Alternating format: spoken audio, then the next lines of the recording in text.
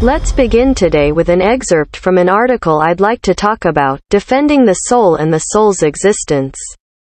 Mainstream science negates the existence of the soul and we say no, offering an argument to defend its reality. That quote comes from, Does the Soul Exist? We defend the soul against false scientific assumptions. You can follow the link listed at this podcast to read more and also to watch a video. So here's my view. It seems there are two types of people. The first type skims along the surface of life, doesn't consciously experience or believe in the presence of a spiritual realm, and the other type goes a bit deeper and does believe in ideas like the soul and God. The first type can be very nice people and the second type can be creepy. It's not as if belief in the soul and God instantly makes you a good person. But again, we could argue that these two types do exist. When I first saw the above-linked article, I wasn't overly keen on posting it here. I'm sort of tired of talking about spirituality right now.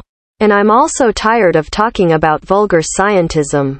I did a lot of that before my summer staycation. All the same, after visiting the Psychology Today article which the above-linked article rebuts, I realized it represents what we might call vulgar scientism. And we just cannot let that kind of thinking go by without saying something. I will add to the critique that vulgar scientism often forgets that scientific observations are all about correlations. True, there are strong and weak correlations. But as I point out in my scientism video, science often overlooks many possible confounding variables due to experimenter bias and other kinds of prejudice. Good science recognizes this. Bad science does not.